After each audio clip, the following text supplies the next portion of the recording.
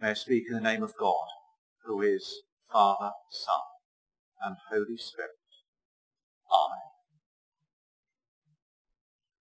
No one said it was going to be easy. No one said it had to be fair. All of the chances taken together, all of the changes we had to share.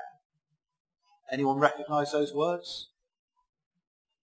Anyone watch Evita's Own Pet back in the 80s? Well, you think we made it all worthwhile, then you realise no one cares.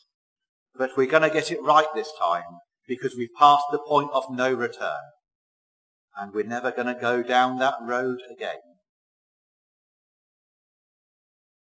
Poignant words sung at the start or end of the second series of Evita's Own Pet, and words which came to me yesterday, reflecting on the fact I'd already written a sermon, then thinking, am I going in a different direction? But I don't think I am. Peter, again, in today's Gospel reading, he made quite a big appearance last week too. You are Peter, on this rock I'll build my church. And here we've got Peter rebuking Jesus and Jesus not being too happy about it. You're Peter on my rock. On this rock I'll build my church. Okay, fine. But you're not going to get crucified. I won't let you. We can't take one piece of Peter in isolation.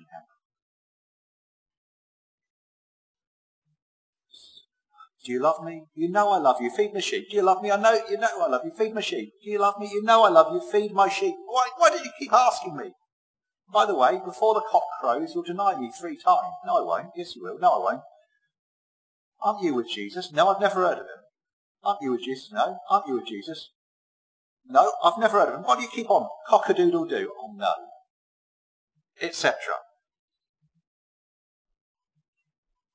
No one said it was going to be easy. That sums up Peter, doesn't it? No one said it was going to be fair.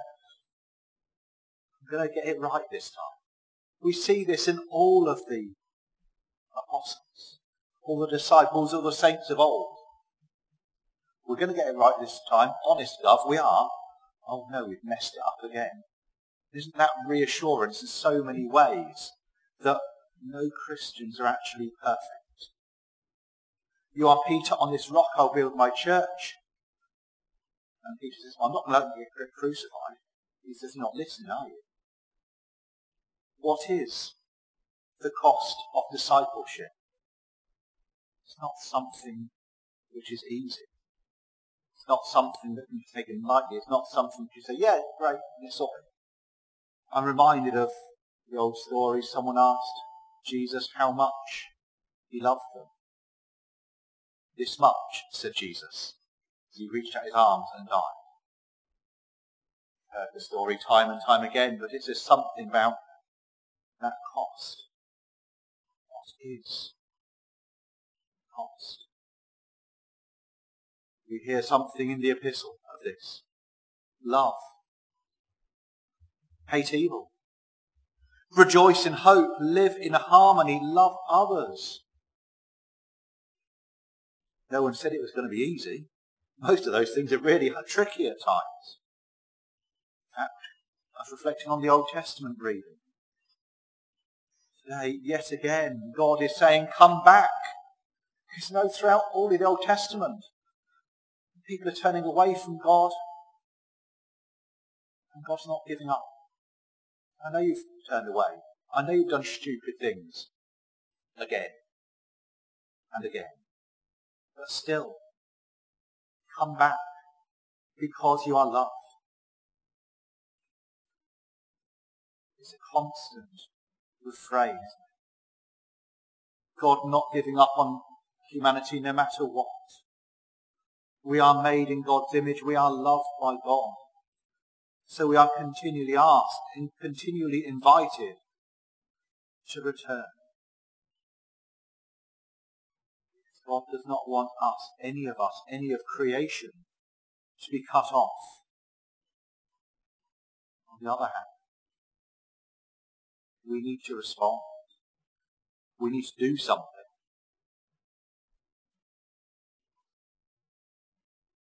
On prayer today I heard a bit of the book of Revelation. The letters to the churches.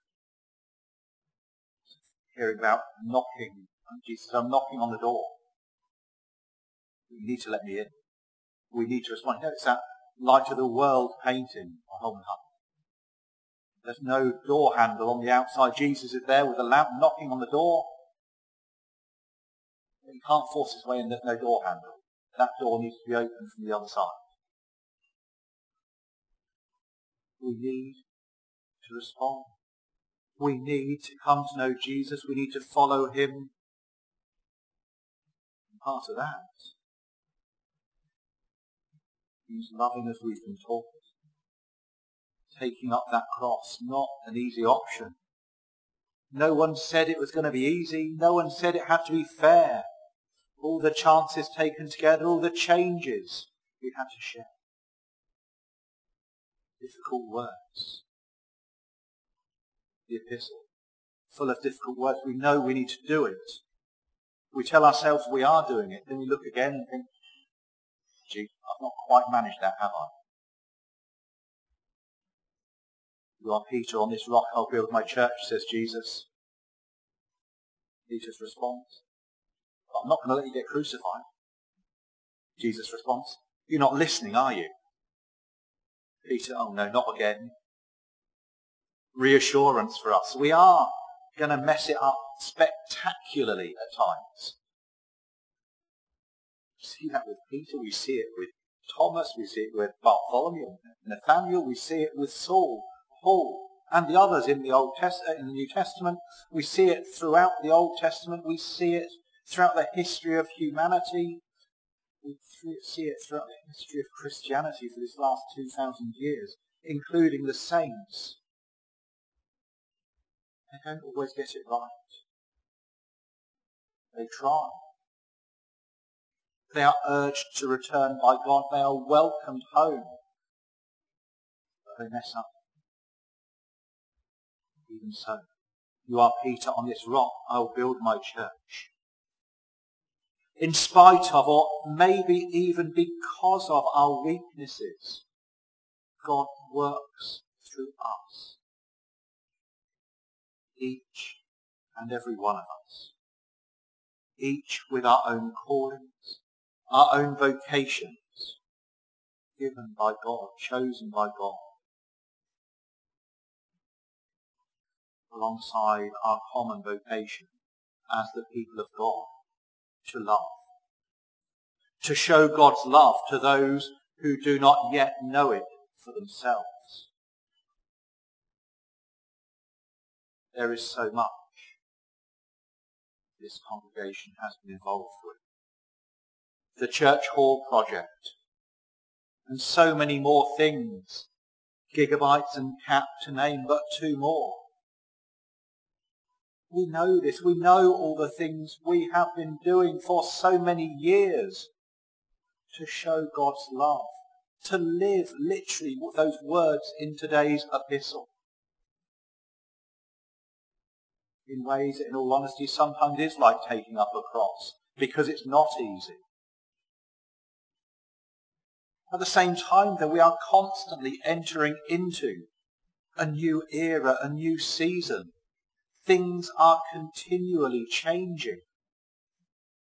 Some of the things we've done in the past, it's quite right for us to still do. Some of the things in the past we've already let go of to enable us to respond to God's call in this season. Other things we may still need to let go of to move on to new callings for God, how God wants us to be.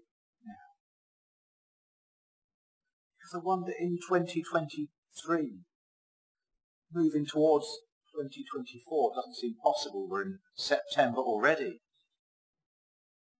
I wonder, how are we called to take up our cross, our callings now? How are we called at this moment, in this new month, going into next year, to show God's love to those around us, to show God's welcome and care, to make this a place of sanctuary?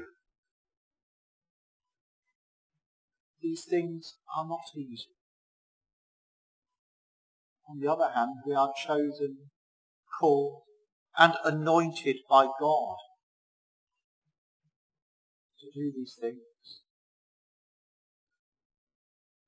Jesus called the 12, and they were sent out, even though they had a habit of doing stupid things. Jesus called them, sent them out, and the gospel spread all around the world. Eventually even to Bargold. And we're continuing that line, that same mission.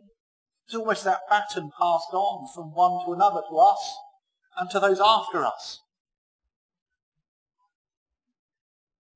How are we called to play our part in passing on the gospel to others? To show that God gives us stuff about them, even if they feel like the rest of the world doesn't. Let love be genuine. We hear in the epistle. Take up your cross and follow me. We hear in the gospel. No one said it was going to be easy. No one said it had to be fair. All of the chances taken together. All the changes we had to share. Will you think we made it all worthwhile? And you realise no one cares. But we're going to get it right this time. Because we've passed the point of no return. And we're never going to go down that road again. In those words from that theme tune. I'm not sure about realise no one cares. Although it might feel like that with society as a whole. We're never going to go down that road again. We pray when we mess up we won't go down that same road again. But we acknowledge that it's not easy. And we acknowledge we are determined to get it right, following Jesus, taking up our cross, following him, and letting the world know that God loves every person so much. In the name of the Father, and of the Son, and of the Holy Spirit.